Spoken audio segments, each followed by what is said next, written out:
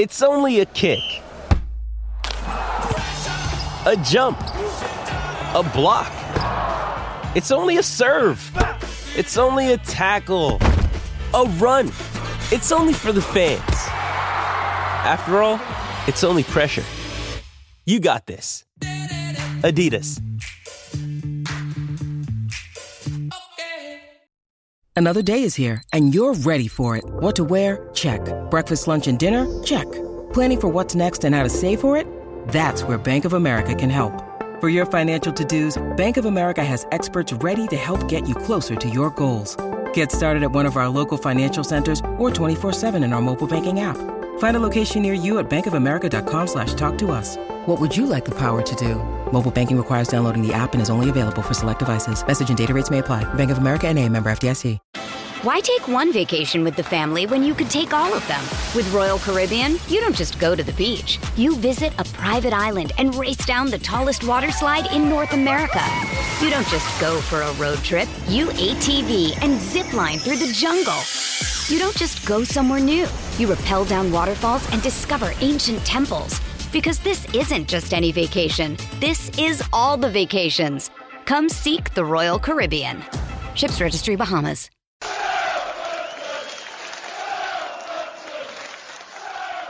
I'm Franny Benali. This is Klaus Lundekvam. I'm Matt Letitia. Dean Hammond here. And you're listening to In That Number. Here is Letitia.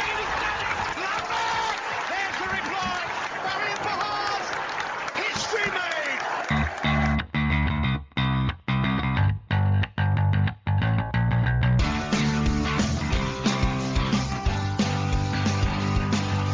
It's James Beattie. Oh, belter. And they've got a hat-trick. That's an unbelievable hat-trick to Sadio Mane. Shane Long takes Southampton to Wembley. Graziano Pella with a left-foot strike. Ward-Prowse lifts it and he's got it in as well. And Danny Ings has done it again.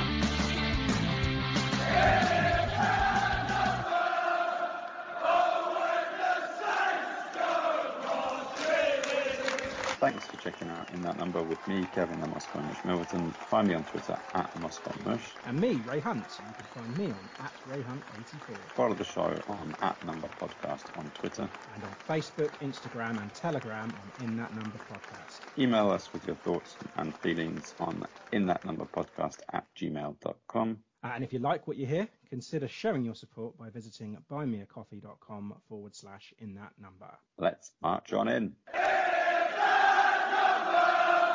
21 seconds, 21 seconds, 21 seconds, 21 seconds. Welcome back to another episode of In That Number, part of the Sports Social Network. And this is episode 207, a nice little layoff after that shocker at the hands of Sunderland. And we're back with another shocker at the hands of Leicester. We'll be on hand to catch you up with all the news during the break. And Tim will give us the lowdown on a busy period as we prepare to take on Ipswich on Tuesday night and then back up to the northeast to take on Middlesbrough at the Riverside on Saturday afternoon. Joining me, as always, is the Moscow Mush, Kevin Milverton. Say hello, Kevin. Hello, Kevin. Nice week off? Busy couple of weeks in the UK for you? Yeah, slowly getting back into work. I'm doing all sorts of shit, back and forth. Watched football. I had a nice little school reunion yesterday, and that was fun. Yeah, 22 years. Doesn't sound... Yeah, right. Oh God, don't tell me about it. Yeah, it doesn't seem possible, does it? But yeah, no, it was good. Good to catch up with old friends from school and, a teacher as well. One of my tutors in year 10 and 11 was there. So that was... Yeah, it was a really good time to catch up with everyone. And actually, I've seen a lot more reviews, this time since you've been over in the UK. So yeah, it's been great. Aside from the football, of course, and I'm including England in that as well. Yeah. As I say, of course. It is, yeah. Tim will not be joining us until later. He's away. He's on holiday, so getting up really, really early to chat to us about Saints on his holiday. So yeah. Really nice of Tim to do that. But yeah, we'll do the rest of the show without him, probably for the best. Kevin, another embarrassing display on Friday night. And it seems the international layoff did nothing for the players and Russell Martin. Same problems, defensive frailties, starting the game so poorly, passing the ball to death and causing our own issues. Yeah, I love this narrative around international breaks, where people saying before, that international break couldn't come sooner, he needs time to work with the squad. Some of our players have been away for the international break anyway, and they come back and I wouldn't say worse, but still haven't made the necessary improvements, especially defensively and in possession, being so unprepared and bold, losing the ball in dangerous positions, or even not particularly dangerous positions, but just making it dangerous for ourselves by the shape. I think we have to judge Russell Martin's brand of football by the way we play against the stronger teams, and it's not really holding up at the moment. Certainly is not. It's just the lack of effort from the players as well is embarrassing. But more on that in a bit. And just quickly, if you're interested in joining our Discord, then get in touch. As I said before, it's completely free to enter. It's all good fun. If you want to join us there, then get in touch and we'll get you in. And if you are enjoying the show, then please show your support by visiting buymeacoffee.com/in-that-number. Kevin, some news to go through then in your international roundup. Shall we get to that now? Let's do it.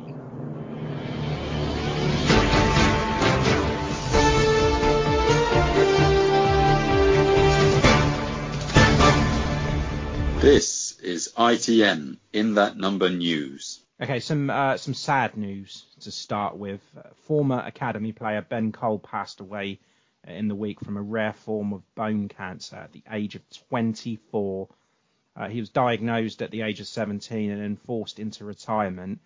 He then dedicated himself to charity fundraising, Teenage Cancer Trust.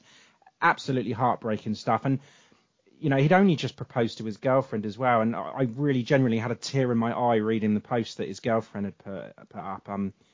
It's just horrible. So thoughts are with her and the rest of his family and friends during this tragic time. And there will be a minute's applause on Tuesday night against Ipswich. So, awful news. Jesus, a lot of tragedy recently. Yeah, definitely is.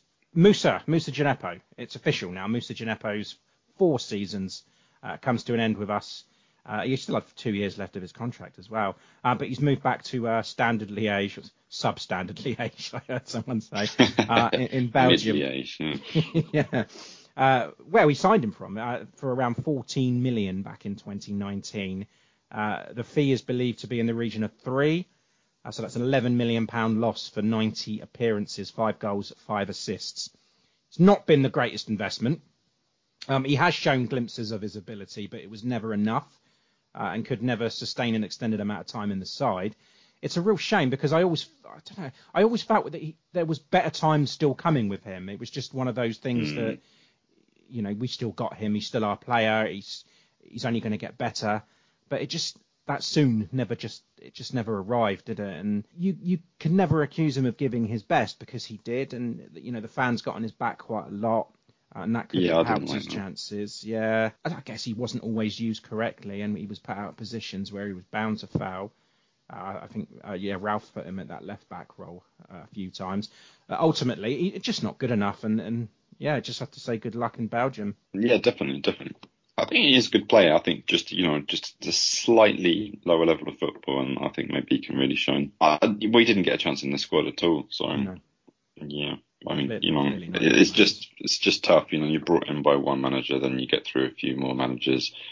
Some of them show an interest, some of them don't. And then, Russell Martin, hopefully he's here for the long term. He's got a chance to build something. Doesn't seem as part of his plans. So, better move him on sooner than later. Absolutely, yeah. So anyway, good luck. And another one has gone. Paul Onuachu, he's off to Turkey, Trabzonspor. Only a season-long loan, though, and he links up with fellow flop Mislav Orsic. This was someone that we needed off the books permanently, but that didn't happen, and we were never going to recoup that £18 million spend. But can you believe we actually spent that on him? It's crazy. It is absolute madness. I mean, it is synonymous with failure. With failure in the same way as Guido Carrillo. Paid a similar amount of money, played a similar number of minutes, made a similar impact on the squad, i.e. 0. And yeah, I really still don't get it. We were supposed to be such a prudent club, making shrewd signings and then just splash it on a player like that. I think we were calling for a striker, and when he came in the January window, it was like, we've got one. We didn't really seem to care who we got or what we paid. We just got what we deserved really with it, and hasn't really worked. Genk were laughing all the way to the bank. Absolutely were, yeah. Two October games have been selected for Sky and have moved kickoff times. So we've got Preston, high-flying Preston, at Deepdale will now feature on Sky on Wednesday the 25th of October. And 3 days later, on the 28th, will be moved to 12:30 kickoff, and that'll be selected for Sky. That's the Birmingham game. Right, okay, Kev, shall we round them up? Oh yeah, let's round them up then. Yeah, I'm going to do this in chronological order, just for a change. So yeah, we'll start with the first internationals on Wednesday, the 6th September. Yeah, Sam Amiot, he made his England under-18s debut for the Young Lions in a 2-0 loss to France in the Tournoi International. Jayden Magoma and Tyler Dibling also made their first appearances at under-18s level. They came on for subs. Yeah, they came on as subs in the 75th minute. Nice. But to no avail. Then on to the 7th on Thursday. So yeah, Sekou Mara, he earned his first call-up in over 2 years for France's under-21s. They beat Denmark 4-1 in a friendly, an Irish triumvirate in the squad to play France in the Euro 2024 qualifier, also on Thursday. Baza, he played the full 90 minutes, saw 2 goals in his own net in a defeat against France, 2-0. Manning and Smallbone unused subs in that match. Bednarek, the same day, he kept a clean sheet in their Euro 2024 qualifying 2-0 victory over the Furlough Islands. I thought they were quite mountains. They beat the Faroe Islands 2-0 at the Stadion Naradovo. Shea Charles, he's been impressing for Northern Ireland. He went on their trip to Slovenia with Northern Ireland for their Group H Euro 2024 qualifier. Played the full game, but couldn't prevent a 4-2 defeat at Stadion Storžica Friday. Amiot was back in action. He played the last 20 minutes of their 4-0 defeat to Japan, also in that Tournoi International. Yes, nasty defeat there. Stu and McAdams, they were in the squad for Cyprus against Scotland. They helped get them. I mean, they're almost qualified now with that 3-0 win over Cyprus. Shea played just over an hour, and then Stu came on the 84th minute. And yeah, Scotland 5 out of 5. Unbelievable. Flying high. Still couldn't beat England in a friendly though, could they? Is it coming home? Maybe. Sunday, and Shea Charles was again in action. There's not much distance between these matches in terms of time. Playing a lot. Second 90-minute spell in 4 days, but again, Northern Ireland, they fell to an embarrassing 1-0 away loss to Kazakhstan, and that's 5th defeat out of 6. They're not looking good for the Northern Irish squad. Amiot and Magoma, they both played the full 90 minutes in last gasp defeat for England in their 2-1 loss to Portugal in that Tournoi International. Yeah, Baza, Manning and Smallbone. Baza had a bit of a nightmare in Dublin in their match against the Netherlands. Conceded a penalty with Ireland already ahead that Cody Gakpo converted to equalise, and Manning and Smallbone did come on as subs, but they couldn't help Ireland, who went down and lost 2-1 to the Netherlands. Joe Rebo, only one match that I saw for Joe. In Nigeria's AFCON qualifier against Sao Tome and Principe, he was subbed on the 64th minute of a rather convincing 6-0 victory for Nigeria. Jan Bednarek in Poland's Euro qualifier against Albania. He left the field injured in the first half, and it was a disappointing 2-0 defeat to Albania. And that leaves them fourth in their group with only 3 matches to play. That's bad, isn't it? Good for Poland. Not good. And just on Jan Bednarek as well, obviously missed the Leicester game with that injury. Russell Martin has said that he was touch and go for that. And hearing what he said, I'm guessing he'll be involved against Ipswich on Tuesday night. Yeah. God, we do need some alternatives at the moment, don't we? England under 21s. We've got Harwood Bellis and Samadozi. Harwood Bellis, the captain, obviously. He helped them to a clean sheet. 3-0 victory over Luxembourg in that Young Lions opening Euro 2025 qualifier. Samadozi unused sub there in Differdanga, which is probably one of my favourite towns in Luxembourg. Sakumara came off the bench to score his first goal for Thierry Henry's France under 21s in the 88th minute as they began their qualifying campaign for Euro 2025 with a 4-0 win over Slovenia. So well done, Seku. Yeah, that was excellent. Good news. And finally, it was rounded off on Tuesday the 12th of September with that Scotland versus England friendly, recreating that famous first ever international match 150 years ago. Shea Adams played about an hour of Scotland's 3-1 defeat to the hands of England at Hampden Park. Stu came off the bench in the 82nd minute for Kieran Tierney.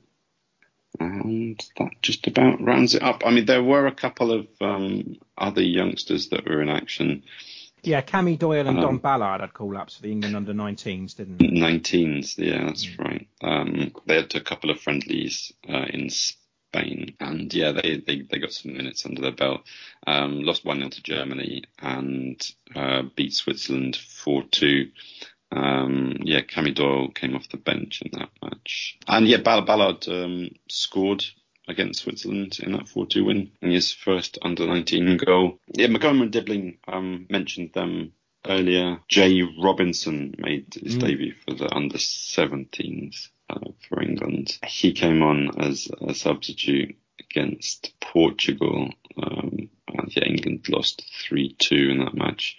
And Joe Andrews, he also got his first cap for Wales' under-19s for their matches against Finland. Wales won the first one and lost the second one, something like that. So again, coming off the bench, but some youngsters coming through the ranks. Yeah. All good. Excellent. Right. Thanks very much, Kev. That was very comprehensive. Epic. Yes. And just on some loans, Don Ballard played for Reading yesterday, in fact, against Bolton. They won 2-1. He did play. He got substituted off, but he got booked as well. So, not the greatest of starts for him personally, but still on the field. Lewis Payne is Newport County. He grabbed an assist in Newport's 1-1 draw against Barrow, and that is about it for the loanees. Nothing of note to discuss. So I move on to under 21s then. Actually, talking about Don Ballard, he was nominated for Premier League 2 Player of the Month for August. And again, his Reading side, I don't know if you saw this, but they've been docked 3 points. They were already docked a point for missed payments, and now they've had a further 3. So, it's really, really sad times for Reading. Bit of a shit show there. Yes. And the under-21s in general, I mean, the last match was on Tuesday, the 12th of September, and they played the Servio Men's Senior Cup game against Cowes Sports, and they won 4-2. Goals from Josh Pitts and Will Merry, Nick Oyakunle and Moses Cisse with the goals for the under-21s. And their next match is West Ham away on Friday the 22nd of September at Rush Green. And the women's. I know that the England under-23s, they're playing Norway and away and Belgium. Yeah, that's the new Meadow, isn't it? Yeah. And Kayla Rendell and Ella Morris and Molly Pike, they all got a place in that squad. So well done. I hope they see some action. Laura Rafferty, really cementing her place in the Northern Ireland senior squad. And we've also got a call up for Atlanta Primus in Jamaica squad. Today, by the way, for the women's team she scored. So good for her. Right. Okay, super. And Megan Wynn for Wales, and Sophie Harwood gets called up for the England under-17. So congratulations. I hope they do their respective countries proud. Yes, and as I just mentioned, they played. Well, there's 2 games to catch up on actually, because the last time when we were recording, they were still playing Blackburn Rovers at the time, and they won. They won 2-0. Sophia Farah and Alex Brooks' own goal. Last Sunday afternoon was that Sunderland game at St Mary's, and that was a 1-0 loss. So yeah, Sunderland's stopping the win streak, which they did for the men's also. And they've actually played today as well against Reading at the Select Car Leasing Stadium, and they won 4-1. So a brilliant win today. That was goals from Molly Pike. She was brilliant again today. I watched the game. She was excellent everywhere. She opened the scoring after 10 minutes. Katie Wilkinson from the penalty spot in 28 minutes. Atlanta Primus on her debut gets the goal in the 73rd. And Gemma Purfield on the 82nd minute. We did concede in the 93rd minute, but it was just a consolation from a corner, though. But yeah, so that's filtering down to the women's side, yeah. Under 18s, they played on Saturday the 16th against Norwich at Staplewood. And a 4-2 win with a hat-trick from Will Merry, so he's banging them in at the moment. And the other was Josh Pitts, who's also scoring some goals. But that was quite an interesting game, actually, because Norwich made it 2-2 in the 85th minute. And then Merry scored twice in the 89th and 91st for the win. Exciting game there at Staplewood. And they play Arsenal next away at the Arsenal Training Centre on Saturday the 23rd. Okay, then that's all the news gone through. Now we have to go through the big one, this Leicester game from Friday night. Hey, it's Kaylee Cuoco for Priceline. Ready to go to your happy place for a happy price? Well, why didn't you say so? Just download the Priceline app right now and save up to 60% on hotels. So whether it's Cousin Kevin's Kazoo Concert in Kansas City, go Kevin, or Becky's Bachelorette Bash in Bermuda, you never have to miss a trip ever again. So download the Priceline app today. Your savings are waiting. Go to your happy place for a happy price. Go to your happy price, Priceline. Why take one vacation with the family when you could take all of them? With Royal Caribbean, you don't just go to the beach. You visit a private island and race down the tallest water slide in North America. You don't just go for a road trip. You ATV and zip line through the jungle. You don't just go somewhere new. You rappel down waterfalls and discover ancient temples. Because this isn't just any vacation. This is all the vacations. Come seek the Royal Caribbean. Ships Registry, Bahamas. An embarrassing. We put it off as long as we could, didn't we? We did. An embarrassing 4-1 loss. Not the first time they've beaten us 4-1 at St Mary's. They did it back in 2017-18, if you remember. But amazingly, we did the double over them last season, and we were looking to make it 3 in a row for the first time since 2008. Obviously, it didn't happen. They completely outclassed us. Russell Martin then made 4 changes, Kev. And I guess they were taken as positive changes. Well, they were, from my point of view anyway, beforehand. Taylor Harwood-Bellis making his debut. Shay Adams back among the starters. Ryan Fraser handed his first start as well. It was a positive-looking side, yes, Kevin? And Shay Charles making a start, yeah. So it's a brand new centre-back partnership with THB and Shay Charles. Didn't really fill me with confidence at all, to be honest. Never thought I'd be saying this, but I can't wait for Bednarek to get back in the squad. Because he was so good against Sunderland. It's just trying to pick the best of a bad bunch at the moment, isn't it? But I mean, the starting lineup, I was quite impressed with it. I thought when Ryan Fraser came on for his debut, I thought he looked really good, and I thought he needed to start. I did too. You've seen Sam Adozie. He's in spells he's been good. He's starting to work on his end product, which we saw in this game and in the QPR game.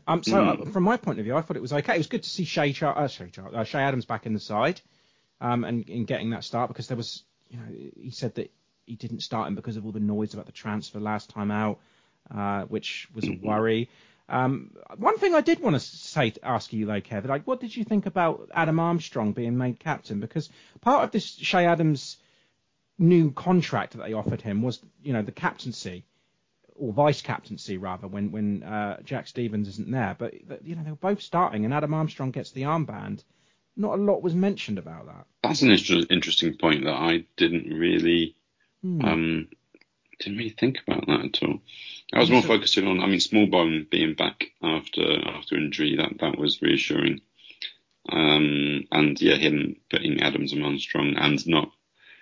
You could maybe say that Charles he's not out of position as such, because he can play at centre back, but we'd rather have him in that defensive midfield role. Yeah, ostensibly, right. But yeah, no players out of position, no Mara on the wing or any of that bollocks. So the squad made sense given the injuries that we've got. Yeah, especially at centre back with Bednarek and Stevens out, and makeshift. But yeah, otherwise okay. I thought so anyway. And looking at Leicester, Maresca clearly did his homework, and he did it well. I'm watching what Sunderland did to us, and he used that pace up top, he pressed up high, forced the mistakes, looked to catch us on the counter, and that's exactly what happened. And this is what we said at the start of Russell Martin's tenure as well. We said if there's a team that's going to be quite high pressing and they've got plenty of pace, then we can be found out.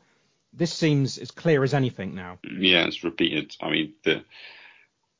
It's frustrating on the one hand, but you see the method in the madness with the playing out from the back, taking lots of slow progressive passing. But when we do move up, we're definitely open on the counter attack, and you can only really play that possession based game if you keep the ball and don't give it away sloppily, and that you're prepared for that eventuality.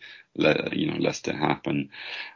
We weren't prepared at all. We just got our pants repeatedly pulled down. And when you do lose possession, there's no desire to actually get back and put it right. Just doesn't seem to be enough of it.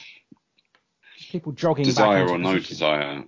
Well, they just don't have the pace. It's the thing. This is it. Yeah, we're not a very quick side, are we? It's and looking at the stats pre-game, like both, everyone has been saying. Even in Tim's preview, they said they're both high possession-based sides, the most in the Championship.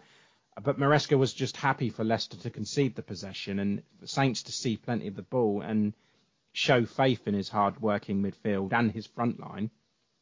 That paid off. But one of the most worrying things was the fact that I believed that Sunderland game was a blip.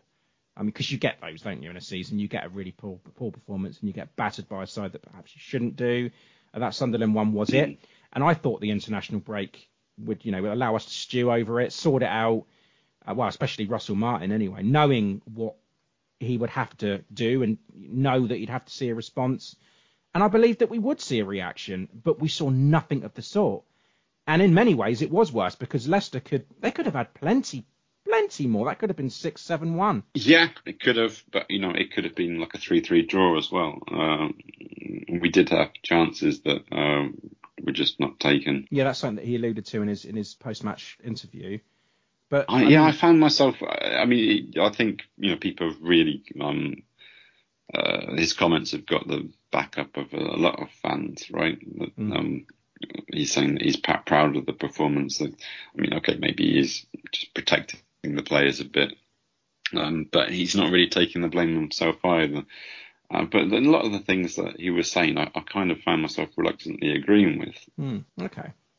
Well, we'll get onto that in a bit afterwards, after the game. But, the main problem, Kev, is the defensive errors. They're creeping in straight from the off, which shouldn't happen. And Jamie Vardy opens after 21 seconds. I think your ass was just on the seat and, the goal goes in. And immediately on the back foot against probably the best side in the league. It's not an ideal handicap you want to give. No, yeah, it made it clear instantly that it wasn't going to be our day.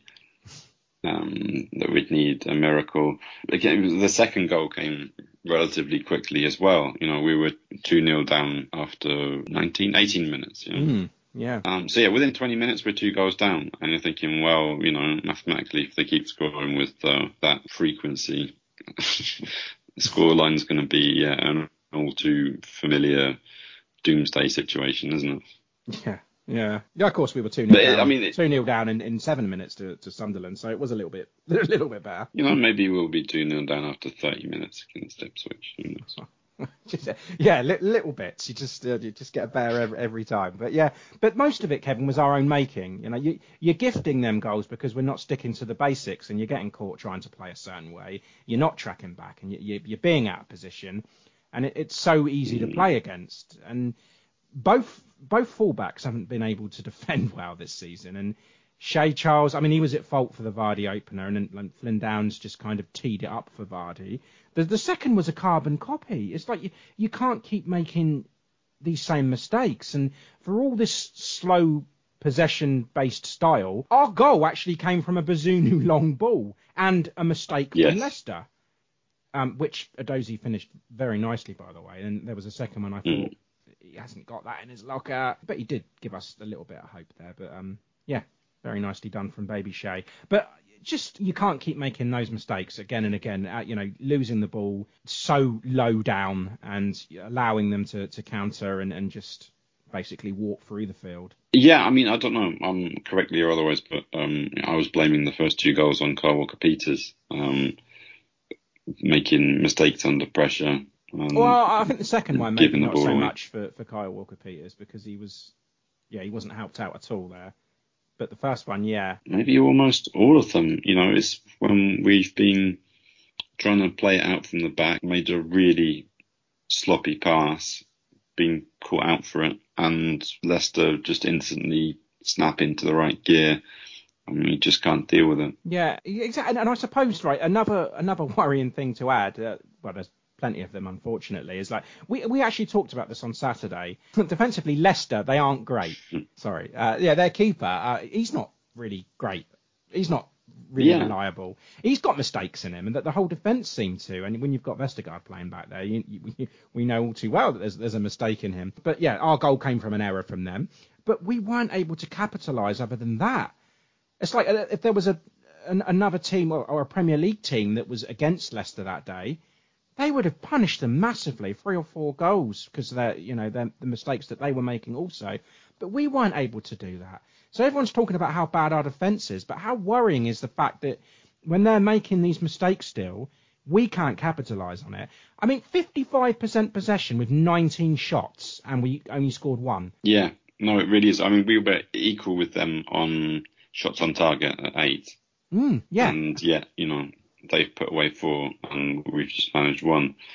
And it's not as if we didn't have those chances. Like even in the first half, I mean, Shea did well to lay it off for Edozie, and well done on Edozie for being precise enough to get the goal. I wonder if that was the other way round. If Edozie had passed that to Shea, would Shea Adams have poked that away? Sent it into row double D. Shea did have a few chances before that, just didn't capitalise it. He was 1-on-1 with keeper before that second goal of theirs went in.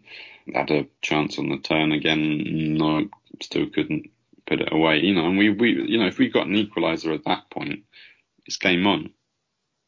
But we've still got a mistake in us. Yeah, we do, and it goes down to 2-0. We get a goal back, and you think, okay, right, I'm still in this. And just get it to half time and see if we can change something. Maybe create some more opportunities in the second half. But then just in the dying seconds of the first half, horrible. It was terrible. I mean, there was such a goalmouth scramble. I mean, why are we so allergic to just clearing the ball, hoofing it away in any direction apart from the goal? Yeah, it doesn't happen anymore, does it? You want to play sexy football. And then you can't do that. We're twatting around and they just pass it through the defensive line unimpeded. And Ndidi, those two, Ndidi and Mavididi, God, they were like running rings around us. They were something else. Yeah. And those last 2 goals of theirs were partly down to Bazunu not being decisive enough of what he's going to do. I don't think Bazunu was bad really at all. I thought he had a good game. I did think he had a good game. I mean, I don't blame him for the first goal or the second. I just think for the fourth one, either go out and rush him or head back to your line and try and save the shot. But he sort of just slowly started taking steps back. Yeah, Mavididi sent it straight around him. That debate, whether it's the players or the system, or perhaps a little bit of both. First and foremost, Russell Martin and his team have to take responsibility for putting those players out and playing that system and continuing to play that system after the Sunderland game. But the way we started in the last two games and the sloppiness in execution, that's on the players. If you make those kind of mistakes time after time, then you'll be punished in this league. You can't plan, as I've said before, you can't plan to lose a goal in the 21st second. The players need to take responsibility for the execution and how they're doing it, because that was so bad, the way that they were just casually, sloppily throwing the ball around like that. It's just, that's not good enough, and you can't blame that on Russell Martin. I mean, you can blame him for the system. It's a risky way of playing, especially against the strongest opponents in the league. But yeah, I mean, the players for the execution of it are just not done properly, and I was quite excited to see Sulemana come on, but I mean, that was a horrific performance all round, wasn't it? Yeah, and yeah, just like that Mavididi goal, that was on Sulemana, and definitely. I was shouting at him there, as well. Just fucking stop it. Stop showing off. You know, you're not on a YouTube skill video. You know, definitely not a happy return, because he saw red at the death as well. Let's talk about Sulemana actually for a bit, because I know we just discussed him on Saturday afternoon as well, and you were saying how unimpressed you were with him, and I'll give you your chance to share that in a second. I think it was clear that he wanted and expected a move away. And he showed flashes of the player that we know he is, or he can be, last season, particularly in that 4-4 with Liverpool. He's been injured with a muscle problem. Russell Martin has said he's been fantastic in training, and I guess we've all seen the footage of him in training in the week, that amazing goal that he scored. But when he came on, he didn't look like he wanted to be there. And I'm not sure if it was disgust, if it was fear or whatever, but not the player that we needed him to be on Friday when he came on, was he? No, and he wasn't playing to his own strengths. You know, he's got that pace that we definitely needed in that game. He did show it on one occasion. Using that, yeah. But, you know, you want to see more of that. Because, you know, he's only got to dribble the ball up 20 yards and the crowd will be right behind him. But, yeah, I didn't really see much of that. And his fast footwork that he's got. I mean, just take a couple of touches here, step over there, and then send it into the box. I mean, the whole crowd was just saying, like, just fucking cross it, and he kept doing all those turns and fucking flair, and yeah, it was just so frustrating, because we know that he's got that pace and he's got that movement, but yeah, just didn't really see anything of that, and I think he must have been frustrated himself as that late challenge right at the end showed. You think it was a red card? No, I mean, it's a 50-50 challenge. Justin gets the ball, he gets to it, his studs aren't up, he just trips over him, doesn't he? I don't think. I mean, yeah, my brother who was with me was convinced that it should have been given the other way, not a red card, but the foul should have been given the other way. But Justin gets the ball. Fair enough. It's a 50-50. It's they came together. It wasn't dangerous, and yeah, I don't think it was a red card. Hopefully it gets overturned, but to be fair, if he's going to play like that, I'd rather see him out of the squad. Yeah. So with all this going on, the club, we don't even know what sort of a club we are. I mean, because we started the season so well, we're picking up points, 10 points, which was good. I mean, we all know we had more points than Burnley did at this stage last season, or that we did at that point. We don't know where we are now. 2 heavy defeats, 2 embarrassing defeats, and in a manner that we don't like. What's going on with this side? Like, where are we? We're making it look hard. And yeah, I said we're picking up points at a good rate, or we were. The calendar page turns to September and we're a mess. We have no shape. We have no leaders at the back. Is asking Charles to play in that role, is it suited? But then again, who else do we have? Mason Holgate? I mean, it seems that whoever we stick at the back is not going to be good enough. Harwood Bellis was brought in to play this system specifically. Flynn Downs was also brought in. Charles is a project, but this just isn't working, is it? Like, What side are we? Are we a mid-table championship side? Are we challenging for the playoffs? Are we potential champions, or are we relegation fodder? Where are we? What are we, Kevin? I'm sticking to my guns with what I said at the beginning of the season, that we're a mid-table championship side as it stands. A work in progress. Do we have patience from the fans and the board and the players that, and the belief that it will eventually work? Don't know. I'm kind of annoyed that, we didn't sell Armel Bella-Kotchap in the transfer window, and rather than sending him out on loan, it would have been better to keep him, so then you've got at least one experienced centre back. I'll play him alongside Bednarik, play him alongside Stevens. But yeah, we've left ourselves, needing to bring in another centre back, whereas, we started the season with a surfeit of centre backs, and the players that we are putting in there now, then they're not that experienced. Harwood Bellis had a season in the Championship last season, but yeah, putting him along Shea Charles, who hasn't really been playing first team football, it's a risk, and yeah, it's a risk that hasn't paid off. Yep, it hasn't. No, and Smallbone and Downs, that isn't working. That partnership in the middle there. We don't have a leader there also. No combative type. I know everyone says about Romeu being missed, and we've got no James Ward-Prowse obviously anymore. Everyone is young and lacks that leadership. Can you honestly see anyone in this side right now giving his teammates, a pickup or a public grilling or anything? It's just not there, is it? No. Yeah, we're not a particularly aggressive or strong team. We've always had this problem that we're too nice. Prowse used to like a bit of shithousery. Romeu was always putting the fear of God in the opposition. We just don't have those players. Physically, if you look at that right wing, Paul Peters and Adozie, they're made of string, really. Fraser is quite stocky. Maybe it'd be good to utilise him, and Suleiman as speed. Manning is great coming forwards, but not very good defensively. Well, he hasn't been, has he? No. None of our fullbacks have been great defensively. But there's just so many weaknesses in each position. Yeah, it's just not enough. And centre back issues. You've got no Stevens, you've got no leaders. Yanni is a leader.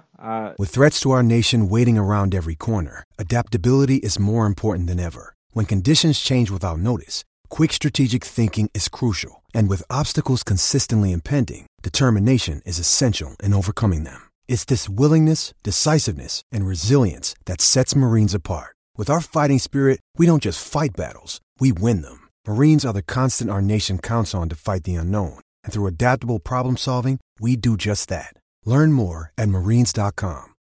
When you need mealtime inspiration, it's worth shopping Kroger, where you'll find over 30,000 mouth-watering choices that excite your inner foodie. And no matter what tasty choice you make, you'll enjoy our everyday low prices, plus extra ways to save, like digital coupons worth over $600 each week. You can also save up to $1 off per gallon at the pump with fuel points. More savings and more inspiring flavors make shopping Kroger worth it every time. Kroger, fresh for everyone. Fuel restrictions apply.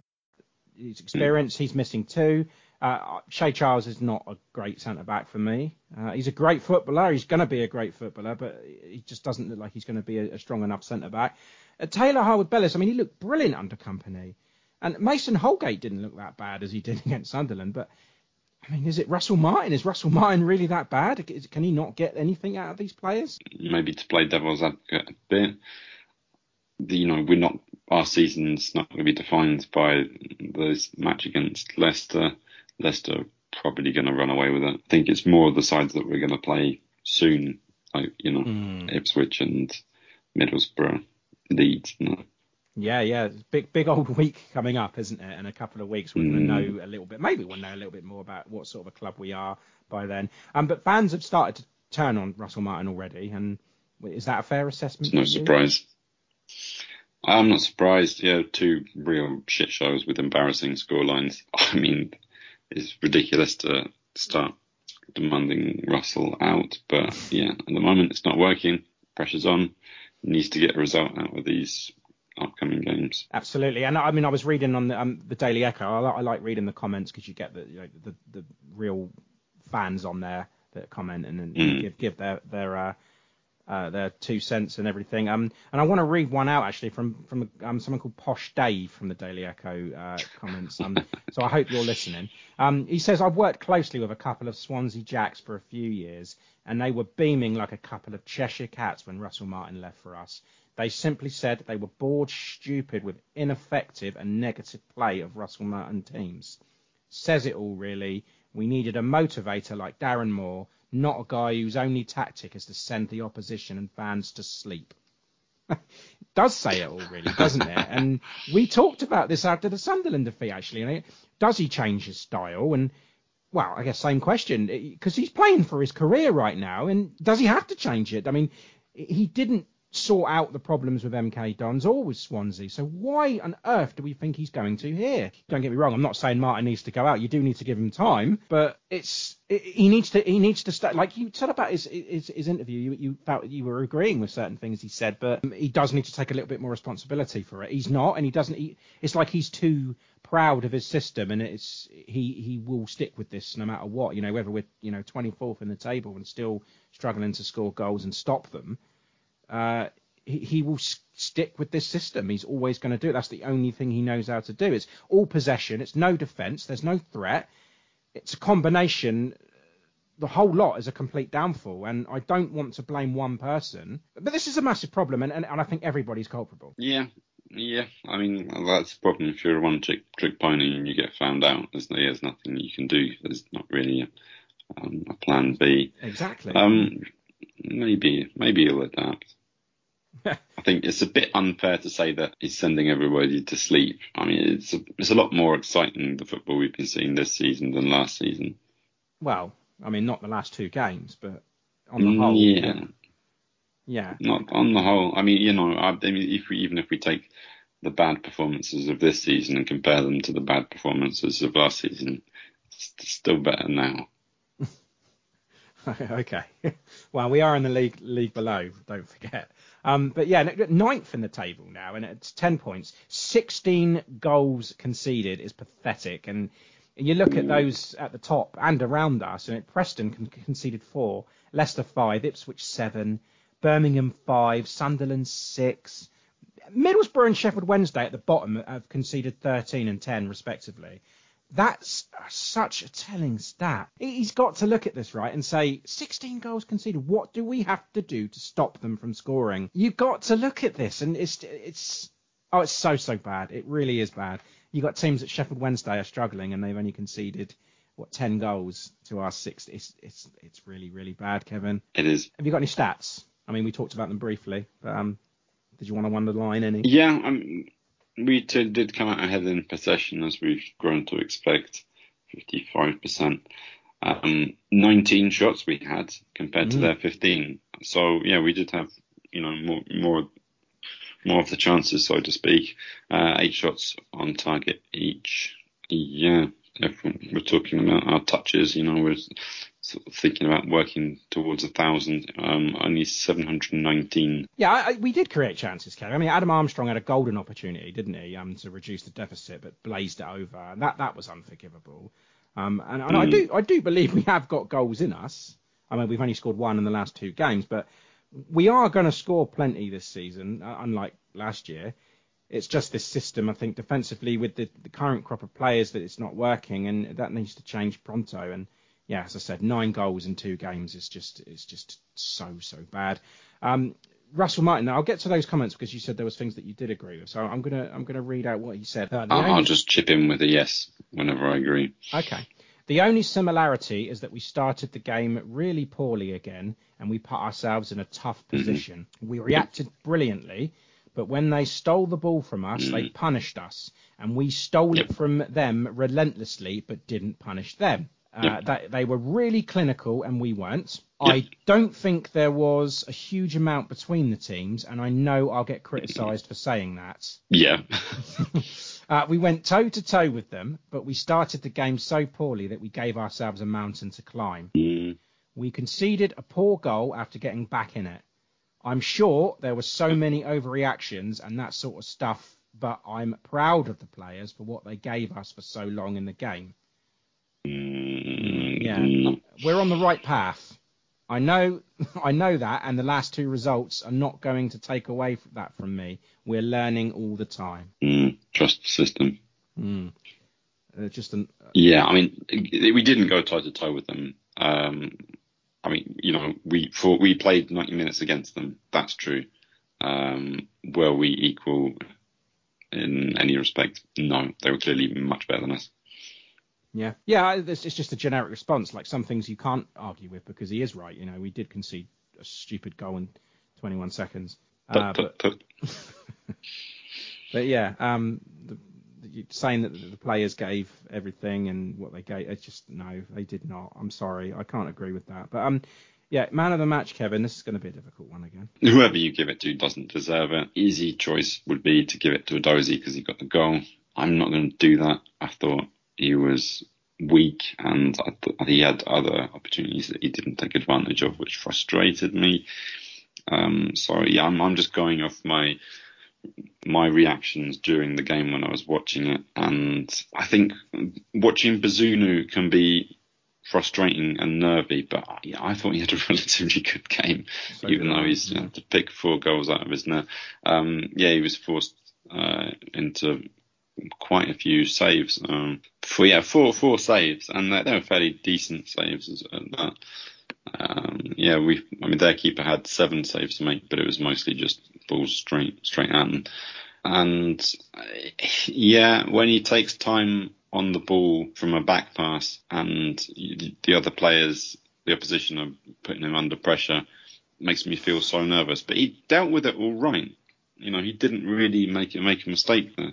I mean, maybe rushed the odd pass out from the back that was then, later given away cheaply, but I don't think Bazunu's to blame for that. And he does have the ability to find really decent long balls. He'll take his time, wait for them to come forward and give a bit of pressure, look for an opening, and then we are winning that first ball, and we can make something out of it that way. I hope that's something that we're going to build on for the rest of the season, because that could be very interesting. But yeah, he still, he made mistakes, and I can't give it to him.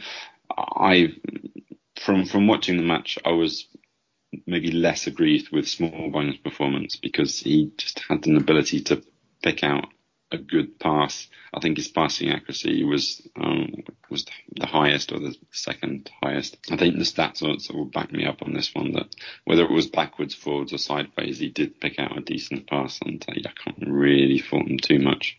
I thought he was awful, Kev. Really? Downs was much, much worse.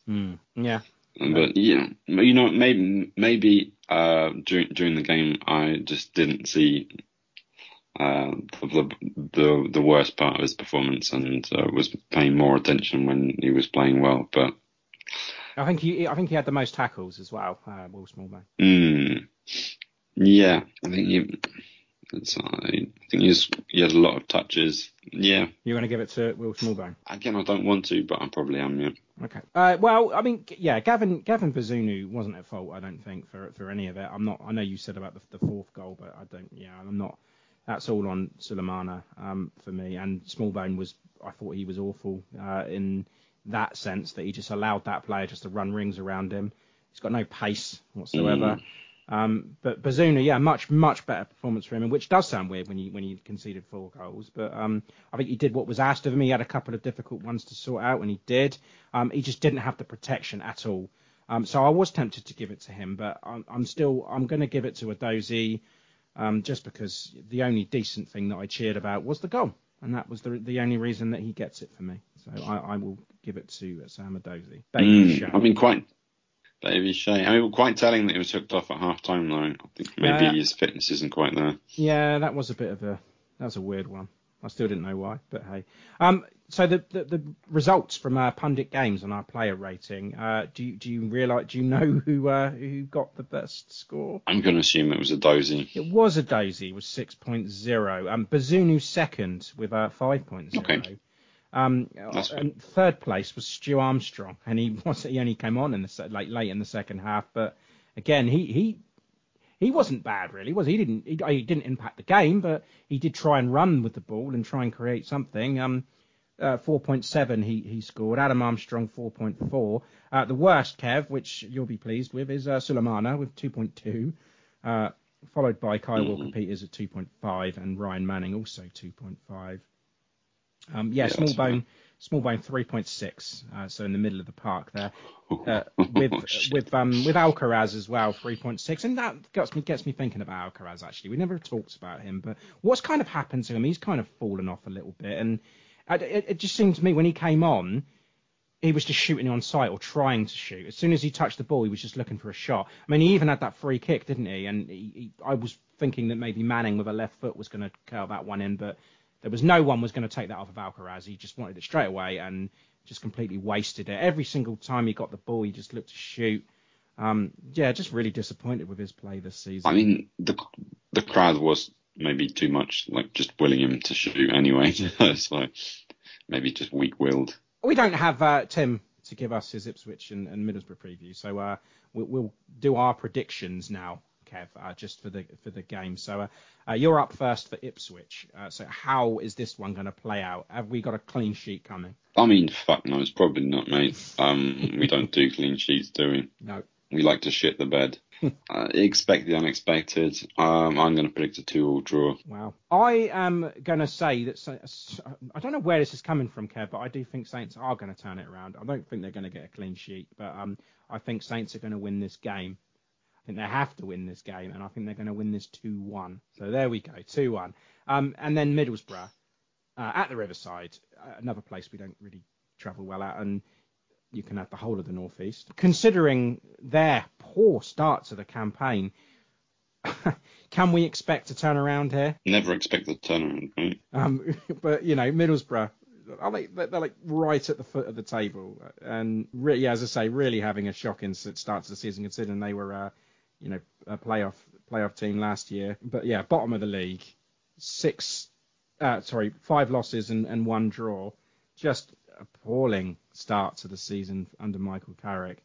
But then, Saints are going away. I can't see us winning there. It's weird because I see us beating Ipswich, but not Middlesbrough, which is crazy. But I'm going to go with a 1-1 draw at Borough. Oh, okay. Yeah, I really wanted to predict a draw as well. I think we're going to score 2. Yeah. No, we're going to beat them 2-1. Fuck him. You're going to go 2-1. Yeah, predict a win for the first time in ages. Okay. And actually, because Tim's doing the preview later on, I'm not going to get a chance to get your nicknames for them. So have you managed to come up with anything funny for the Tractor Boys and the Borough? Tractor Boys, Ipswich Town. How about the Switchblades? Explain. Or the Ipswich. The Suffocators, because they're from Suffolk. Suffolk, yeah, okay. The Heiferfuckers. Explain. Because they're all farmers. Okay. No, none of these are landing. I love it. No, the Suffocators did, but then it was a bit late. That's all. You were literally suffocating as I said it. So yeah.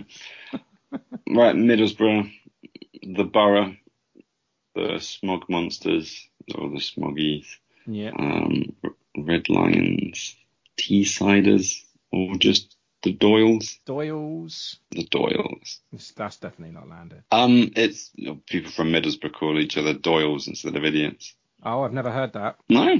Nope. Yeah, fucking Doyle. No, never heard that. No. Yeah. Learn something every day. How about the Todd Monsters? How about that? Why? Again, Todd is like northeastern word for shit. No, again, didn't know that. You've never been to Middlesbrough? I've never been up to the northeast. Okay, well, you're missing out. All right, I'll try and make them even shitter next time. Can always rely on you, yeah. Anyway, those predictions then in the Discord. No one going for a 4-1 Leicester, quite obviously, but a handful going for Leicester wins. You, Kevin, Tim Brucker, yep. Tony Mears, Burke One or Burkoni, Dan Fox, Frederick Lazaro, and Greg Kaplan all went for Leicester wins. You say big week ahead with the 2 games. And can anyone dislodge Tim Brucker at the top of the tree? He still sits up there. Super 6 then. Round 5 is still going. We have 2 games in the Premier League today going ahead. But currently Ryan Harris is on 14 points. Great score so far. Overall, Andrew Knight has that lead on 37 points. Fantasy football, Kevin, how are we looking? I'm on 31 points so far, but Trippier is going to come in and make it 39. Highest so far, 88. That's quite low. Normally people get over 100, don't they? I'm in the doldrums of our Podders League in 9th on 251 points. Jacob Tanswell really running away with it. Tim's kind of edging a little bit closer, but Tanswell's toppled him from top of our Podcasters League. Only you below me there. I did what? You're 10th. Yeah, I know. You just said you below me. I was like, okay. That didn't land. Let's not talk about that. 251 puts me 70th in our big league. How about you? 95th. Only 32 points this week. Not very good in the slightest. Timmy slid to 25th, and the top 3, third place Jessica Morris, FC Balhamas, 301 points. Fred Gasson in second place with changed name, 303 points. And another 8 points ahead is We8 Pompey. Tommy Rafferty has 311 points. That's a name I can get on board with. And What's how about that song? how about Jaffa, or Jaffa as you called it? Jaffa, I think I'm still killing it. 347 points. I haven't had the best week so far, but I think, again, I've got a couple of super subs to come in. 43 points. Yeah, fairly steady. I got Ryan Manning, who scored me -1. Christ. Yeah, I really should have captained Dewsbury Hall. No, he's my vice captain. Couldn't bring myself to it.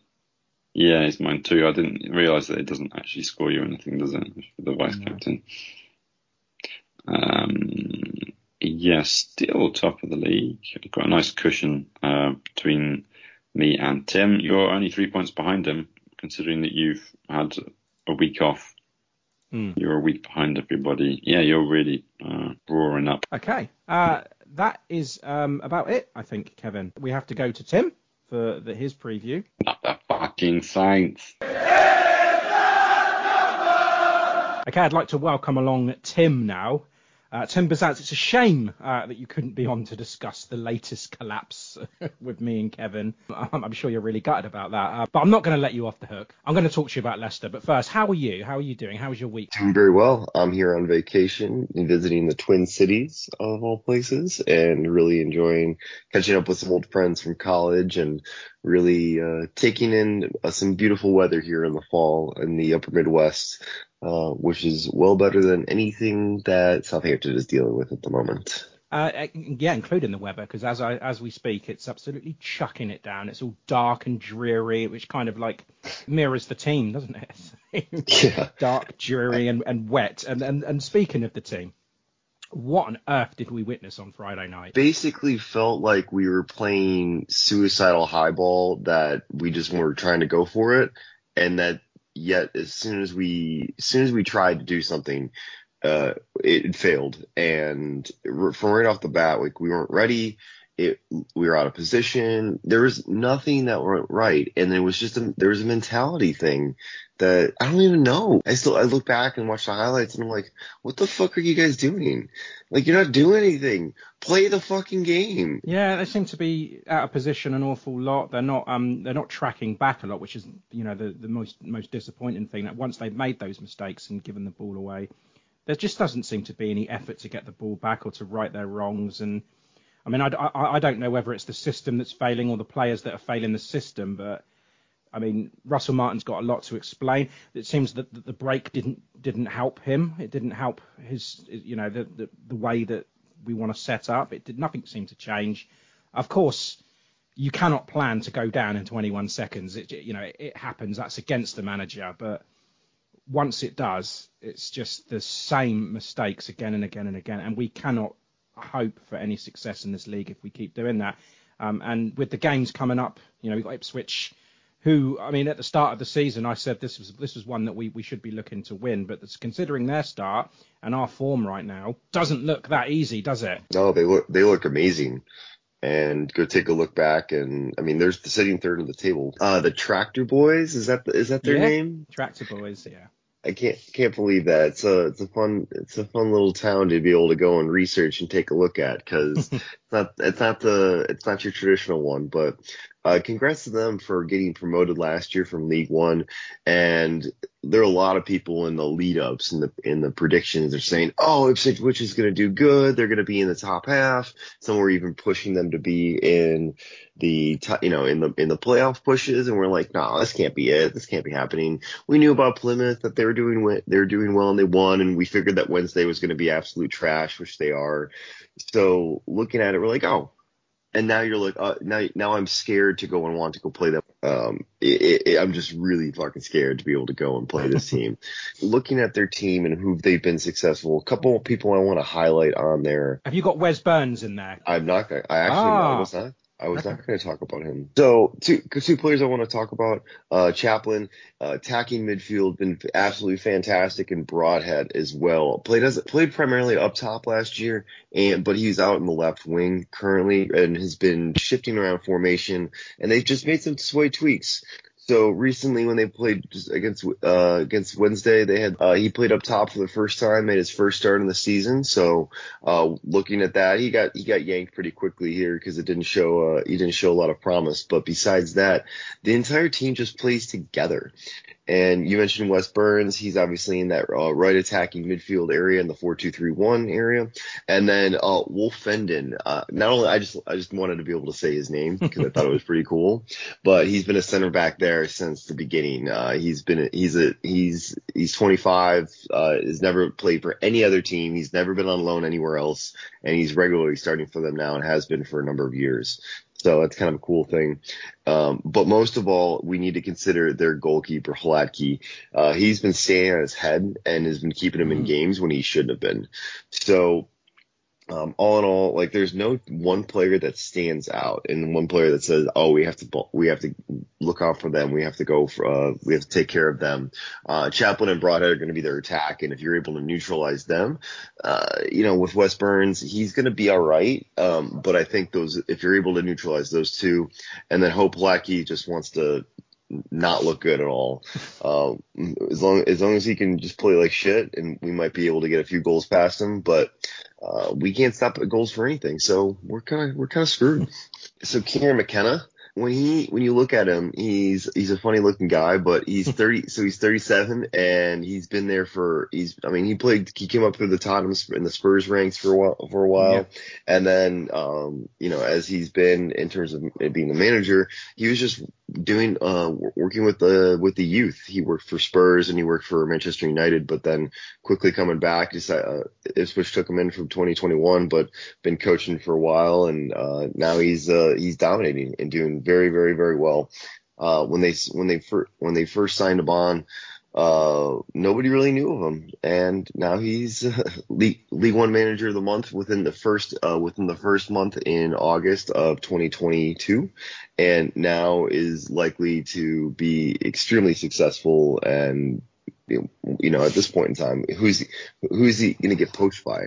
He's doing so well with Ipswich right now. So they just beat Sheffield Wednesday on the weekend. Okay, Sheffield Wednesday not exactly firing at the moment. One thing that does stand out for me is that with this game after on Tuesday night, we would have played every single team from League One last season.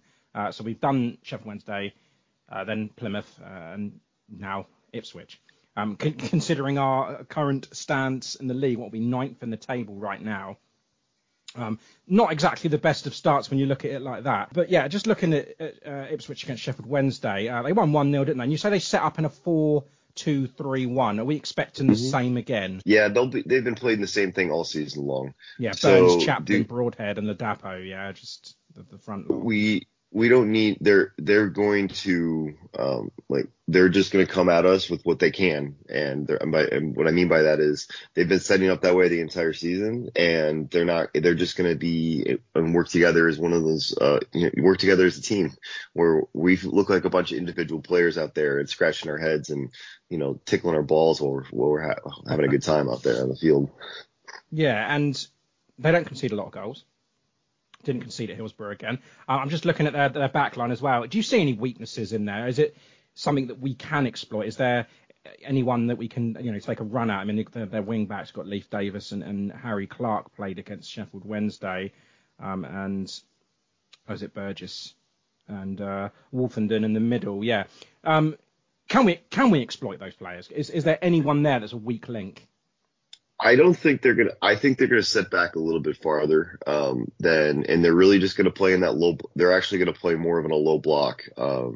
So if you took a look at their Leeds game, when they played, they basically did not give up their stance and they did not change anything. They gave up 2 goals pretty quickly there to Ganoto and Joe Perot. That was his first game there. And they had to claw and fight their way back. And what the thing was, if you take a look at their heat map on that game, they sat back and had to drop back a little bit more and gave Leeds more of that possession. So I think they're going to recognize pretty quickly that we're going to have that attacking flair and we're going to be able to push and be going forward.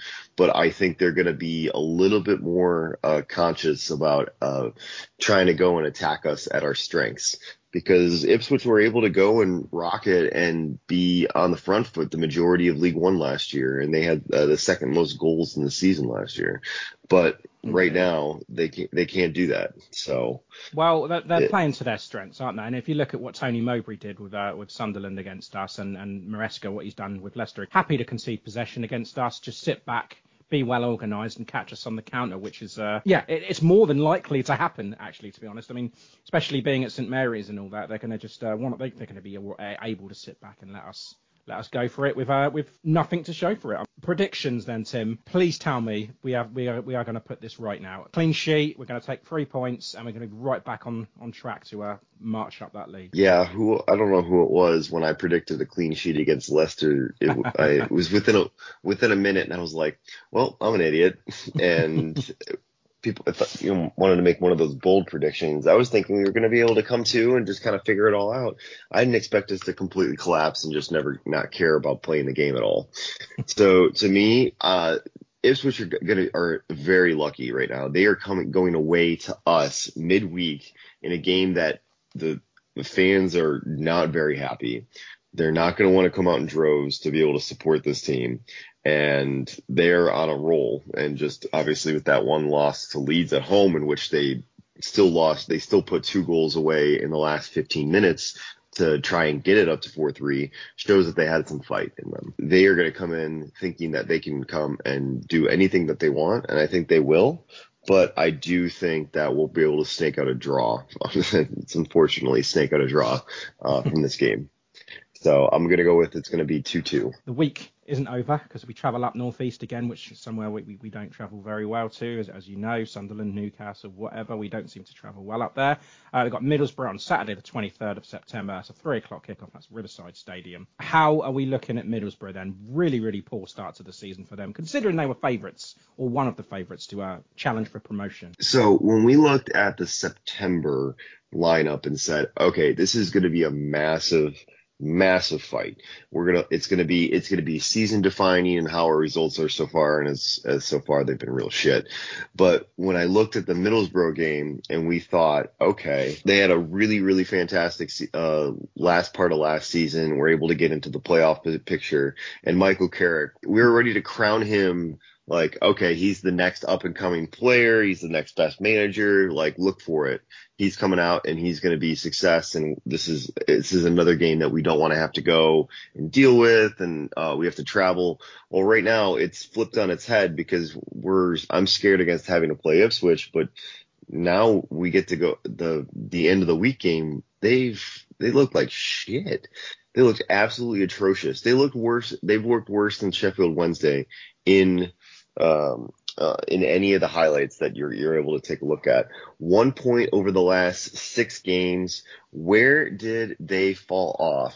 And they've fallen off last year because they don't have Chupa Akpom. He was 20. Obviously, he had an absolute career year last year at 28 goals. Just an absolute. When you lose that and you don't replace it with anybody, that's a big problem. So taking a look at Chupa, take a look at what do they have? What's remaining in their team? Who do they like? The only person that you can think of, and I thought, is Marcus Force, and he's shown a lot of promise, and he's tried to pick up where he's left, try to do as best that he possibly can under Chupa leaving, but Chupa was that traditional number 9. Force is that number, is that Cam. He's that 10. He rotates off on the right side of the 4-2-3-1. And to me, their only person who looks has any level of threat. So outside of that, Lewis O'Brien in midfield has been bounced around a bit. Played for Huddersfield. He's played for Nottingham Forest, and now he's with Middlesbrough. And then Dale Fry is, I don't know. The name sticks to me with Dale Fry because he was always one of the guys that I would sign in League 2 in like FIFA 2017, and then like sign him and then get him to and then his overall rating was like in the 80, I got him to like 86 or 87. So I made him basically world class by the time I got Exeter City promoted to the Premier League. The only other major signing that they've had this offseason has been an absolute CF, and he's been terrible. And that's Senny Dieng. For their goalkeeper. They signed him from QPR, and QPR was more than happy to let him go because apparently Begovic is people are actually enjoying Begovic down there. But Dieng replaced Zach Steffen, who was on loan from Manchester City last year, U.S. national. And so taking a look at that, there's been no click, there's been no action, there's no solidarity when it comes to the back. Even Dale Fry and his massive head cannot be able to knock everything away. And Force is not able to pick up the slack for all those goals missing. They haven't been able to find what is truly needed. And Carrick's got to be the first person on the team. I guess the first person who's got to be fired, right? He's got to be one of the top people quickly. Well, it just seems to me that they've lost Akpom, they've lost key player. I mean, Zach Steffen, key player as well, when you consider the signing that they brought in. Maybe there was trouble with the board that they wouldn't give him the funds again. Maybe they thought they were good enough. Maybe it was naivety or arrogance, thinking that they would be good enough to give a challenge in the Championship again, and it just hasn't worked. They haven't really done, as you said, they haven't really done anything in the transfer market. Maybe the funds weren't there. And Carrick's doing the best he can with what he's got. Who are their key players? Nobody is their key player. They're shooting themselves in the foot. So, to me, looking up, Carrick's got them all in a 4-2-3-1. He's normally been solid at the back, and that was the thing. He had one of the best defensive teams in the season in the league last year, and that's what they got him to. That's what got him to the playoffs because Akpom just had a career year. They just let him cook. And after that, in terms of defense, they just held it in, but they haven't figured it out. They've got nothing there, and it doesn't scare me at all to be able to go and play them. But hopefully we're able to sneak a result out of Ipswich, and then we can turn it around and get the mentality back, knowing that Middlesbrough has been downtrodden. And I'm sorry, Carrick, but I want to be the team that gets you fired. Because I want to kick the shit out of you. It's probably a bad time for Carrick to be playing Saints, isn't it? If we do go up and get a result against Ipswich, and the season's turned around, and then Saints are on a high, it could be a bad time to play us. But what's your score prediction then? I'm going to go with we are going to win 2-1. 2-1 away win. I shall certainly take that. Right, Tim, that is it, mate. Well, thank you so much, and my hopefully our hangovers are cured pretty quick, and my voice comes back, and I don't sound like a smoker. I just want to say thank you so much for coming on to do this, because I know you're away, and it's very, very early over there. What is it, like 6 o'clock in the morning for you? So I can't thank you enough for actually coming on, especially after what you witnessed on Friday night, to go off on your holiday, you know, you're having a nice time, and to come and talk about Saints is, yeah, I can't thank you enough. All right. Thank you so much. We'll talk soon. Yes, and hopefully we'll have something good to chat about next week, and then we'll prepare for that Leeds game. Up the Saints. Up the Saints. Up the Saints. Up med Southampton.